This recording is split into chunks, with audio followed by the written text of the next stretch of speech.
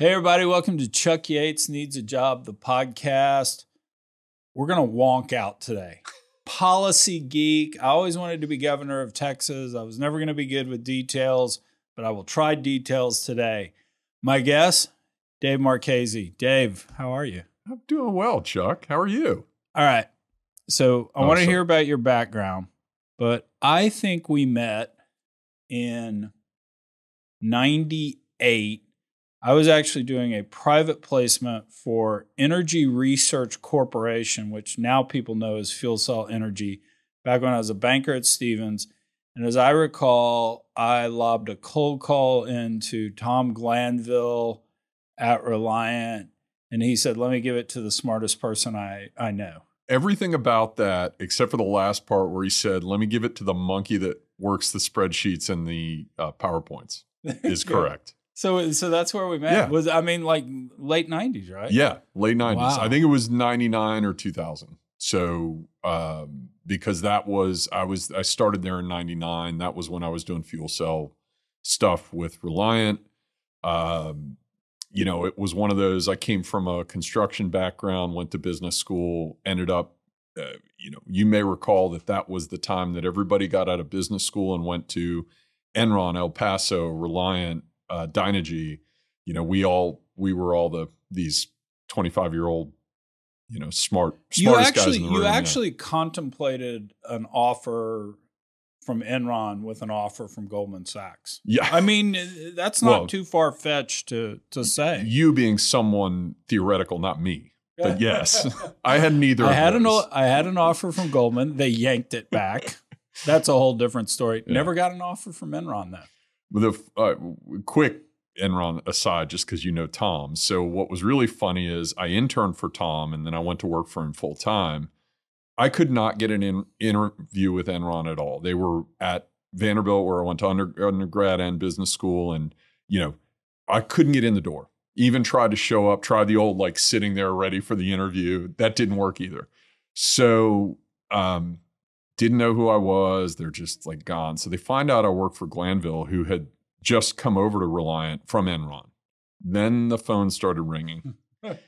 And but Tom had locked me up already. I really enjoyed doing what I was doing. Didn't know that September 11th was going to happen. Enron was going to happen. Reliant stock would go to $1. None of that we saw coming.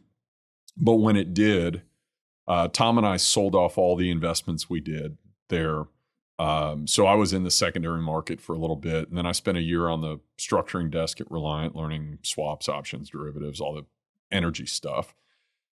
Then I got back into the private capital game, but on the storage side. So I spent 10 years at a private equity fund called Haddington Ventures. And I think we probably saw each other off and on then. Haddington was midstream focused.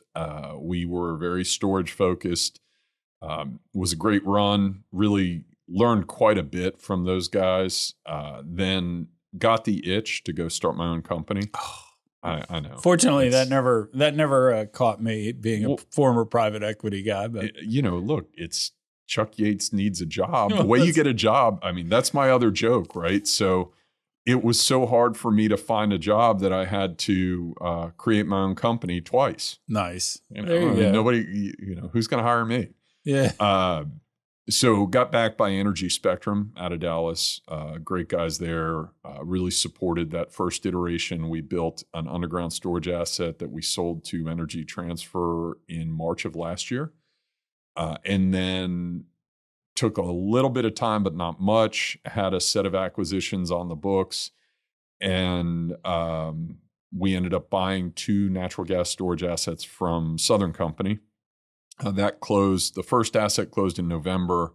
The second, it's here in Texas, in Beaumont on Spindletop.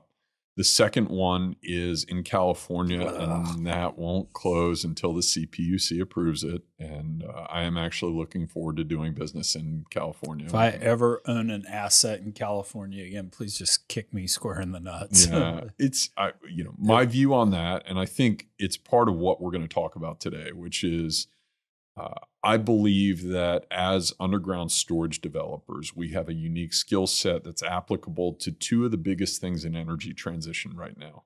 One is hydrogen storage, the second is CO2 storage.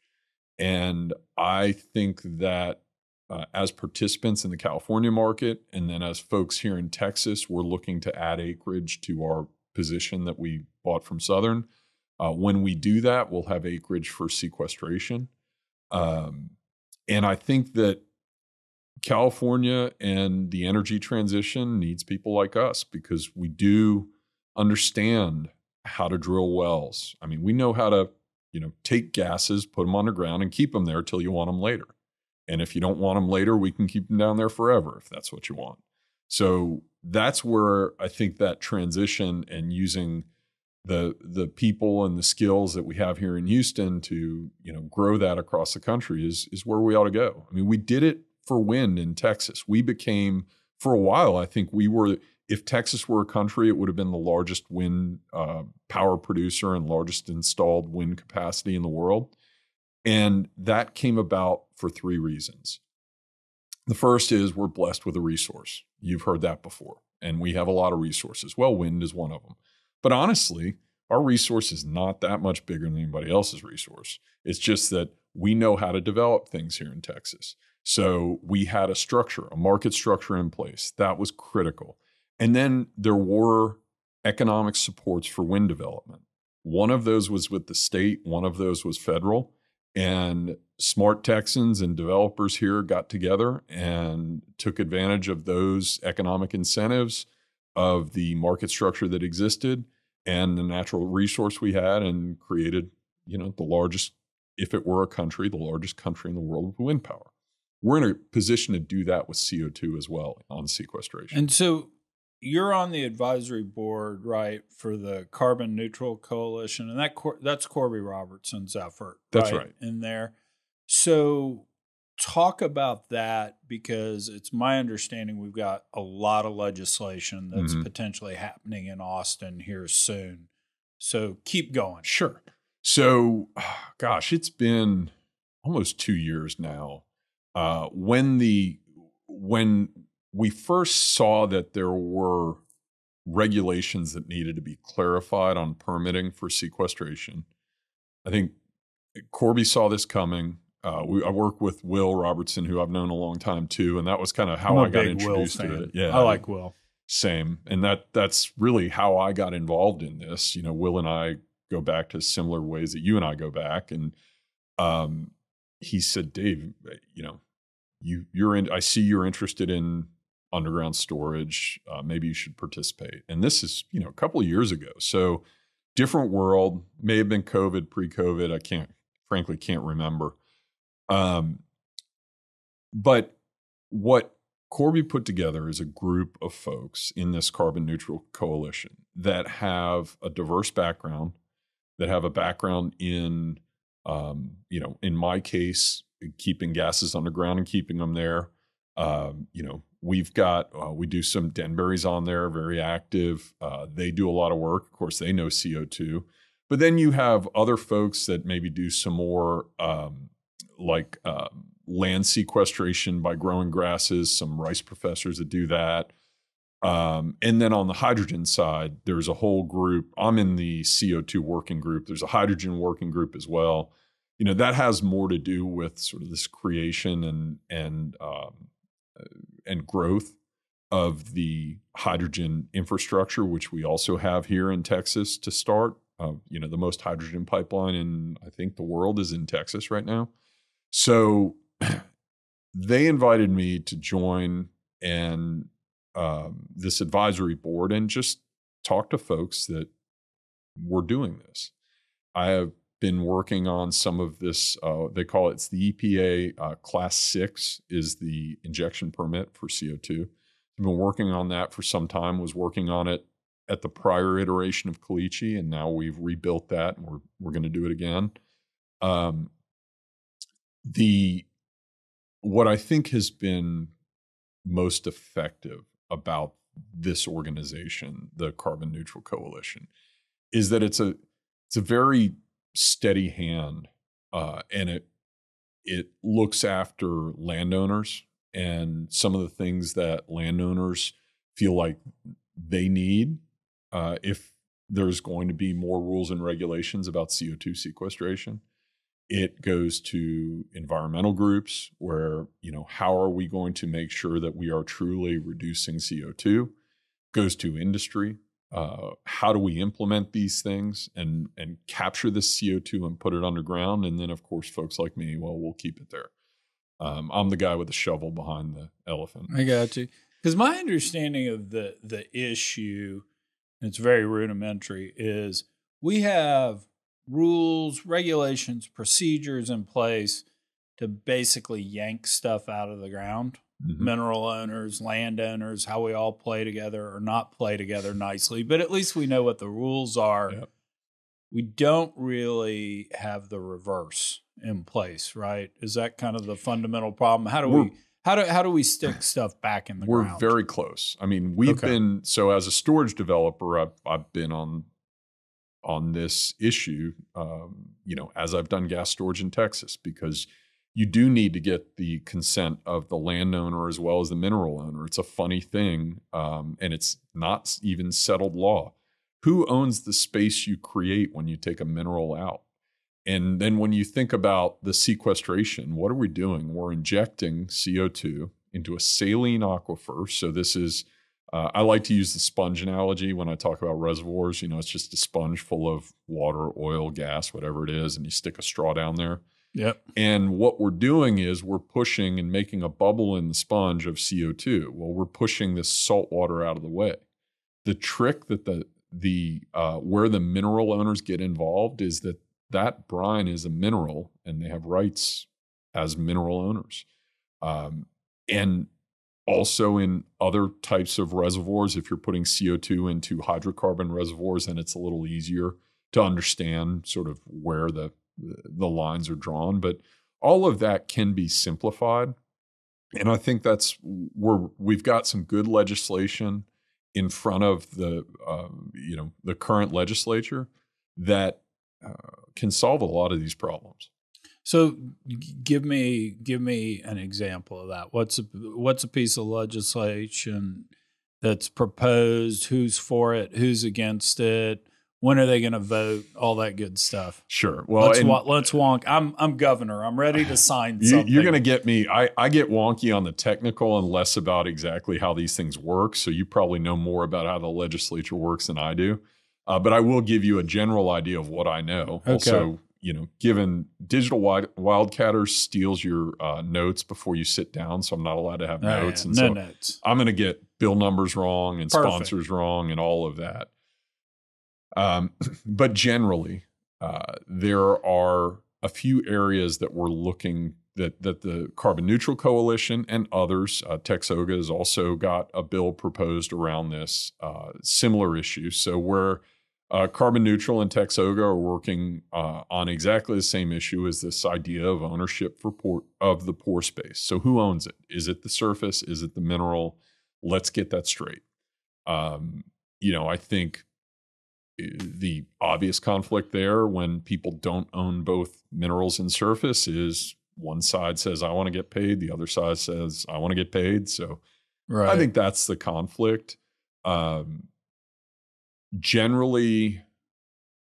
And the landowner's claim to that is, so we take oil or gas and both out of the reservoir. And then we say, wow, people are willing to pay us to take CO2 out of the air and let's pump it down here and leave it forever. The landowner claim is all of that infrastructure is going to be up here. And number two, mineral owner only owned the oil. They did not own the dirt. And the judge back in 1850 in Pennsylvania said, I own the dirt all the way to the center. Right. That's basically the concept. That's basically the concept. Okay, got it. Yeah. Got it. And then, it starts to get into, well, can we work around the mineral owner? Can we make sure we don't impede the mineral owner? One of the things about these Class 6 permits, only a few have been issued. And the EPA would prefer, and I think we as operators would prefer that you don't, poke holes through the bubble of CO2. Like, let's make sure that you're not drilling through that CO2 we just put down there. I mean, there are probably safe ways to do it. Look, we drill through all different types of reservoirs without damaging the reservoirs. At the same time, what we're looking for is to make sure that we can hold this CO2 there for between 50 and 100 years. That's sort of forever in our world. So where you also impact the mineral owner is the access to the mineral owner's mineral that might be below the bubble of CO2 that you have created. And there are solutions to that, directional drilling, making different bubbles, however you want to look at that. But I think broadly we're all aligned. And I actually don't see cleaning up that issue as sort of one of the bigger issues. There's a liability issue, and the CNC has worked with the legislature about, trying to address who is liable for the long term of the CO2. One of the jokes I've heard is, well, I mean, what are you going to do? Create LaCroix? That's, see where CO2 hits the water. Right. And this is the water that we're disposing this of is saline water. So it's not drinkable. It's between 8 and 10,000 feet. Yeah. Deep. And what did the Romans do when they wanted to really screw an enemy? They salted the field, right? Yeah, right. And so salt's bad. Salt's bad. There's this is salt water down, some of the Frio is like 6,000. Frio and Miocene are the two places we're looking. So North Dakota, as a state, solved this problem by saying, we're taking the state of North Dakota took all the liability for CO2 being released, any sort of release, because, as part of getting this tax credit that's driving a lot of the economics around these projects, you have to certify to the EPA and the IRS that, yes, you're keeping it down there. So that is the state taking liability is a solution North Dakota went with. That's, not a very Texan way of doing things. We all like to, say, hey, I'm a developer. I'm going to be responsible operator. Right. So really what we're looking at with the CNC is more of an approach of, let's make sure that the type of nuisance lawsuits that can sometimes come around, someone who's not really an effective party making a claim, like someone coming in and saying, well, some CO2 leaked, and therefore, because I live on the earth, I'm a claimant and I can sue you for the leak in your CO2, whereas the landowner is not damaged, the locality is not damaged. No one in that area is concerned that there's a little more CO2 in the air that's already, a lot of CO2 and nitrogen. Right. So I think that's an important bill. I think the third thing is on the economic side. Let me ask you this about, and maybe this is getting way too wonky, but when you look offshore and you have a lease from, in effect, the federal government, right, mm-hmm. to work offshore, if you ever own that property, you are in the chain of title forever and you're mm-hmm. liable for something. Onshore, and I was like guilty of this, trust me, as a private equity guy. I mean, through sale and purchase agreements, we would push the liability off to whoever, bought the asset from us, mm-hmm. right? And so, I didn't ever do it, but some unscrupulous people sold to companies that then turned around and went bankrupt. Have y'all kind of thought through that issue of, because at the end of the day, if it's not going to be the state of Texas, somebody's balance sheet is going to stand behind whatever problems are caused. Right. Is that getting too landman geeky for you? Not really. I mean, look, I get that question. Yeah. Right. I get that question from investors. Yeah. And, and from landowners, because we're in conversations with a lot of landowners about, tens of thousands of acres. And these questions come up. Well, look, Dave, you just sold that last company, Energy Transfer. What happens when you sell this one? I know you're promising me this, but right. You won't be around. And, we've done a couple of things in our models. We use a sinking fund that would go with the asset. So, that's one way to do it. Insurance is another way to do it. The insurance companies are excited to sell expensive products. So Right. I think, I like the sinking fund idea and really putting a number on, look, this is a trust that will go with this asset as long as this asset's around, and it's going to be there, and the trust is there for, the resolution of problems like this. Gotcha. Okay. That makes sense. Yeah. Some way to do that. Yeah. Cool. So so we basically have this problem. Who owns the space? And we're going to go figure out mineral land. We're going to try to limit in terms of just what kind of litigation can be brought, who can be a claimant. That makes a lot of sense because you don't want to be tied up in court. We're going to address some way, shape, or form, sinking fund, insurance, and the like. Who is violently opposed to something in this and is going to gum up the works? What's kind of the because what you just described to me seems that maybe you get a bottle of wine and 6 people get in a room and hash it all out, and it looks a bit like a Frankenstein, but then you get there, you have somebody, the Railroad Commission, whoever, implementing this, and it takes shape over time and works reasonably well. Or is there a flamethrower that comes in? I don't know. It sounds like you know how to do this. You may be Matthew McConaughey's lieutenant governor. All right. Yeah. I don't know that there's violent opposition to any of what we're describing. Okay. I do know that, I hate to even say the word, you're probably familiar with unitization. That is a real sticky subject with landowners, and we're trying to, landowners will have a violent, I didn't bring this up because to me, it's not an issue. We go and negotiate with landowners, and if they don't want to sell, we'll go find another place. But this issue, there's another issue which we don't have legislation out there about, but that is being talked about, which is how do you make sure that you get all of it, and what happens if you have a holdout? And there were some bills proposed that had something that looked like a unitization. They didn't use the word. And define unitization as you would, and I'll even take a stab at it too, because Mom's watching the podcast, and so let's tell Mom what unitization is. Okay. Well, so you probably know it better than I do because I've never done it. So in the midstream or in storage, it's not something we do. We go out and we get all of it. My understanding of it is that it's a way to, it's like condemnation we would do on a pipeline, to where you would, if you've got 99% of the landowners, the 1% of the landowners get paid what you pay the other 99, but they have to sell. Is that? Yeah, I think the way I think about unitization, and every landman watching this podcast right now is just about to cringe.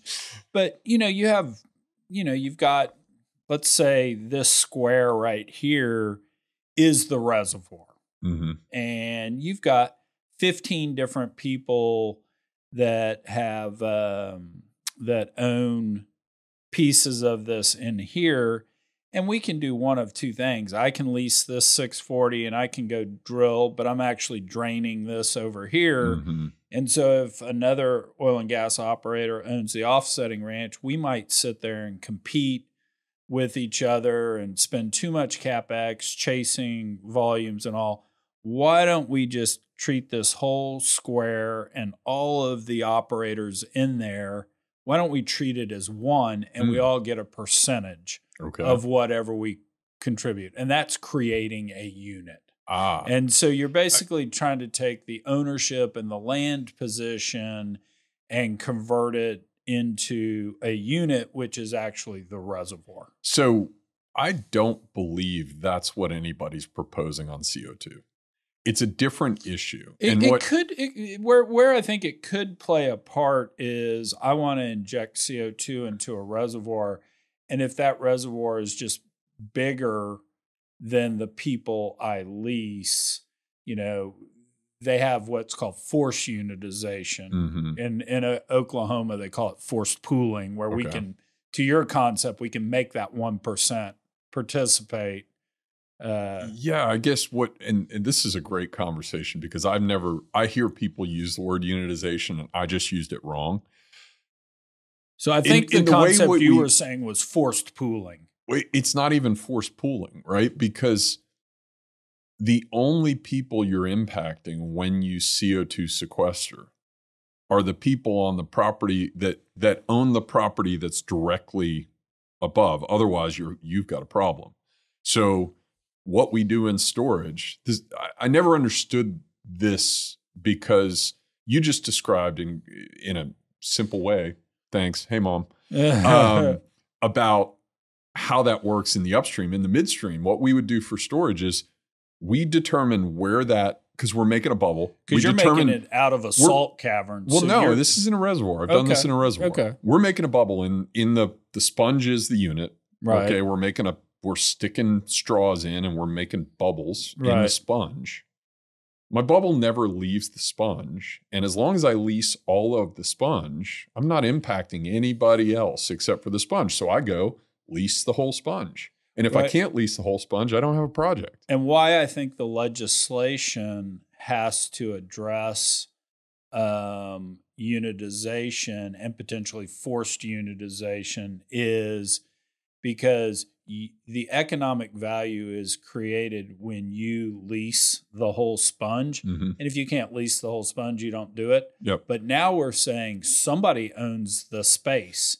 And if I come here and I just lease this small little spot and I start forcing stuff, if I'm the farm next over and my space is getting filled, but I didn't lease to you, that's why you're going to have to address that concept. Right. But because I'm just going to go to that farm next door because you can model. I got these cool 3D models on where it's going to go. I mean, look, underground, it's not always going to go exactly where you think it's going to go, or come out like you think it's going to. Unfortunately, had some of those. So I have a storage developer's mindset is you go we not only do we lease the sponge, we do buffer rights outside of where we think it's going to go. And, you just do that. Like I'm currently negotiating on 4,000 acres and on those 4,000 acres, we'll probably put 3 wells and looking at where those 3 bubbles are in 3D.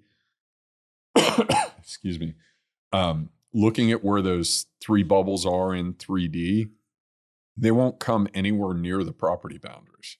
And we're doing that on purpose. Like we're using that entire acreage as both storage space and buffer space. And I think that's maybe what's being missed a little bit is that, look, we don't need, I as a developer, I can't speak for the CNC. I can't speak for other developers. As I approach this, I don't even need what you just described as forced pooling.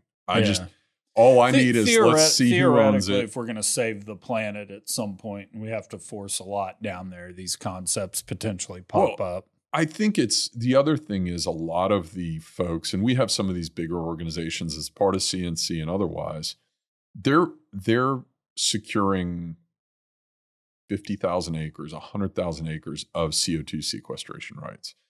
And so they want to be able to put anywhere on that 150,000 acres, a well and put the bubble. Well, inside that 150,000 acres, there's probably some checkerboarding that needs to be cleaned up. And it seems like they want to use this to clean that up. It's probably and it's probably just easier to address it now. Yeah. Anyway, as we're doing legislation, so that makes a lot of sense. And in the end, I mean, my view is I wouldn't be for anything, and I wouldn't be part of an organization that was for taking something away from a landowner and not compensating them in exactly the same way as your other landowners are compensated. Like that to me is just not who I am. Right. And I don't think having dealt with the CNC folks, that's not who they are either. Sure. Yeah, no, and at the end of the day, we just, even if we have bad rules, it's better to have rules. Yeah, have the rules. It kills me as a libertarian to actually say that. So that's cool. So this is happening right now. Yes. Kind of. And do we expect something passed maybe this session or? Yes, this session. Okay. And as a libertarian, you skipped over the stuff, the incentives that I think are important that you might not like because it's money going. I know it's incentives. Yeah. But, a couple of things are happening. I don't know if you're familiar with the Section 313 tax abatements. This is, I've used these in the past, big projects. This is across industry where you can go, if you're contemplating putting a project in, Wharton County versus Harris County, you would go to the two counties and you would say, look, as a storage provider or as somebody who's building a big asset, my three biggest costs are people, taxes, and insurance. So we would go to the taxing authorities and say, look, we have a choice between location A and location B, and those tax incentives would bring us to the conclusion that your location A is better. Would you please, think about abating those taxes? And the Section 313 allowed that. We've done it on prior projects. That, my understanding, maybe had some not so great actors like you had described earlier that took advantage of that and got some deals and didn't really deliver the jobs. Typically, you have to commit to local procurement and bringing jobs, both of which we did on our last project and made sure that, we track this stuff on spreadsheets and once a quarter, show it to the counties and the taxing authorities. So 313 is coming back I shouldn't say that. It's a different type of tax abatement that really needs to be passed to make Texas competitive. Louisiana has this in spades. So projects, especially where we are in the Golden Triangle, you can put a project in Jefferson County, or you can put it right across the river in Louisiana. And that is one of those where you'll see that push and pull because the taxes will make a big difference.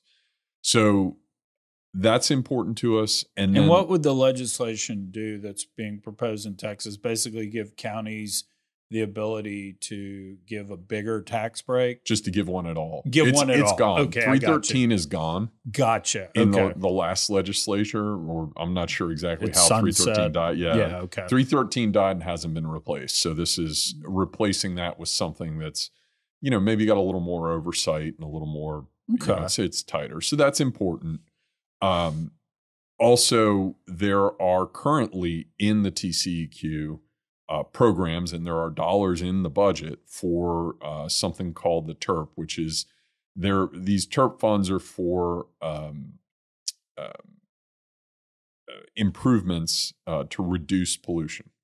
And so what some of the current legislation has proposed is using TERP dollars in a way that allows the acknowledgement that equipment that reduces CO2 is reducing pollution, which the EPA says. And I think, regardless of your definition of pollution, I think it's still in there. So cutting loose some dollars that we otherwise have in the budget to incentivize these projects. And this goes back to my whole, let's do what we did in CO2 capture and sequestration here in Texas that we did for wind. And that what you need is we got the federal incentives. So we've got this 45Q. What would be great are some investment incentives. And there are programs like TERP that allow for investment tax credits or investment dollars from programs for capture and sequestration projects. And so a couple of the bills are around that. It is less in line with your libertarian leanings. But at the same time, it makes us competitive. And that's, you look at what happened with wind, and we ended up with billions of dollars of federal money in the state of Texas invested in the ground because we had these other incentives. In that case, it was the structure of the REC market, the renewable energy credits, and that really allowed us to attract all of that capital. So what we're trying to do is use these to attract federal capital and attract projects and attract customers to the state of Texas. You know, it's interesting as a libertarian, you have these mixed emotions. It's like the motorcycle helmet law, right? Libertarian in me is like, you want to ride without a helmet? Great, knock yourself out. The person that pays monthly for a family insurance plan is like, no, idiot, you have to wear a helmet because I don't want to pay for you to be on life support for 20 years, you know? Exactly. And so it's the mixed emotion. So I get the total point, because at the end of the day, if we're going to pump a bunch of CO2 in the ground, if we're going to have sequestration, we might as well be doing it here in Texas, because you're right. We've got the skill set for it. And I like what you're sitting here saying is we got to have some rules on just how this works, so we can get beyond years and years of suing each other over this. Let's have some rules, and then let's allow the counties to provide some tax breaks for it so we can compete with other states, because the idiots in Louisiana and Oklahoma will figure this out too. And then it sounds like being able to use some of the state already approved funds on these projects as well. Yeah. So how do people reach the Carbon Neutral Coalition? Well, we've got a website. Okay. I think we will most likely, hopefully some people will be listening to this because of a LinkedIn post that they saw. CNC has been pretty active posting some of these things on LinkedIn. You can reach out that way. And then, you know, if there's contact information that people need, you know, they can reach out to Caliche, or they can reach out to the CNC to get specific folks to talk to on that. And I think generally too, there's just not just CNC, not just what I'm trying to discuss here, but this is an interesting legislature. There are a lot of reasons why it's a cool time in Texas. And I think as citizens here, it's important that we go read the stuff, talk to your representatives. And it sounds almost a little cheesy, like, talk to your representatives. But at the same time, I think those representatives here in the state do a great job of listening to their constituents. And I think we as constituents can do a great job by being educated about some of the bills that are there, not just the ones I talked about, and seeing what's important to us and saying those things to our legislature. And well, I had Will Franklin on the podcast, who ran for state rep this previous cycle. And he said this, and I believe I'm quoting it correctly: there is not an energy professional serving in the legislature right now. It's a bunch of lawyers, and I'm not here to denigrate lawyers, but we can bitch about the government if we want to, or we can actually participate in the process, like you're saying. And it goes a long way if somebody that puts in underground storage is sitting there talking about, okay, guys, let's figure out who owns the space. Mm-hmm. You should have a say in that. I'd elect you to have a say in that. I am not running for anything. I think it's been, thank you to, the founders of the Carbon Neutral Coalition for, putting this group together, because I'm just one voice I think the advisory board's got 10 or 12 folks on it. And honestly, it was Corby's vision 2 years ago. This is not we're in legislature, let's talk about this now. He is a landowner, he is an energy professional, saw this, and he and Will both said, we should do exactly what you, Chuck, just said, which is let's bring the knowledge of energy professionals to the folks that are making the decisions, and hopefully we can at least communicate clearly what we know and how we think the best path forward would be on some of these issues to reduce CO2 and possibly a hydrogen economy and all of those other things. I think Corby's always taken his role as a statesman, if you will, if we'll use that kind of as a broad term, pretty seriously, and he ought to get respect for that, because he could have done a lot of other things in life, but I think he's always wanted to make a contribution. And he's hugely active. If he were sitting here, he could give you the bill names and the legislation. Like the guy, it's always amazing to me to be on a call with that group. That advisory board is so impressive. I feel like the dumb kid in the smart kids class.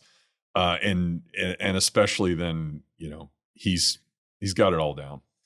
All right. Last thing I'm going to say on the podcast, because I've got to give a shout out. Last night at dinner, my 17-year-old daughter, Sarah, proclaimed that in 1972, the Libertarians actually earned one electoral college vote in the presidential election. And me, the self-proclaimed Libertarian, did not know that. But wow. True statement. So there you go. There you go. Dave, thanks for coming on and talking about this. Well, thank you for having me, and it's good to see you. And, let's do it again and talk about other cool stuff. Awesome. Thanks, dude. Great.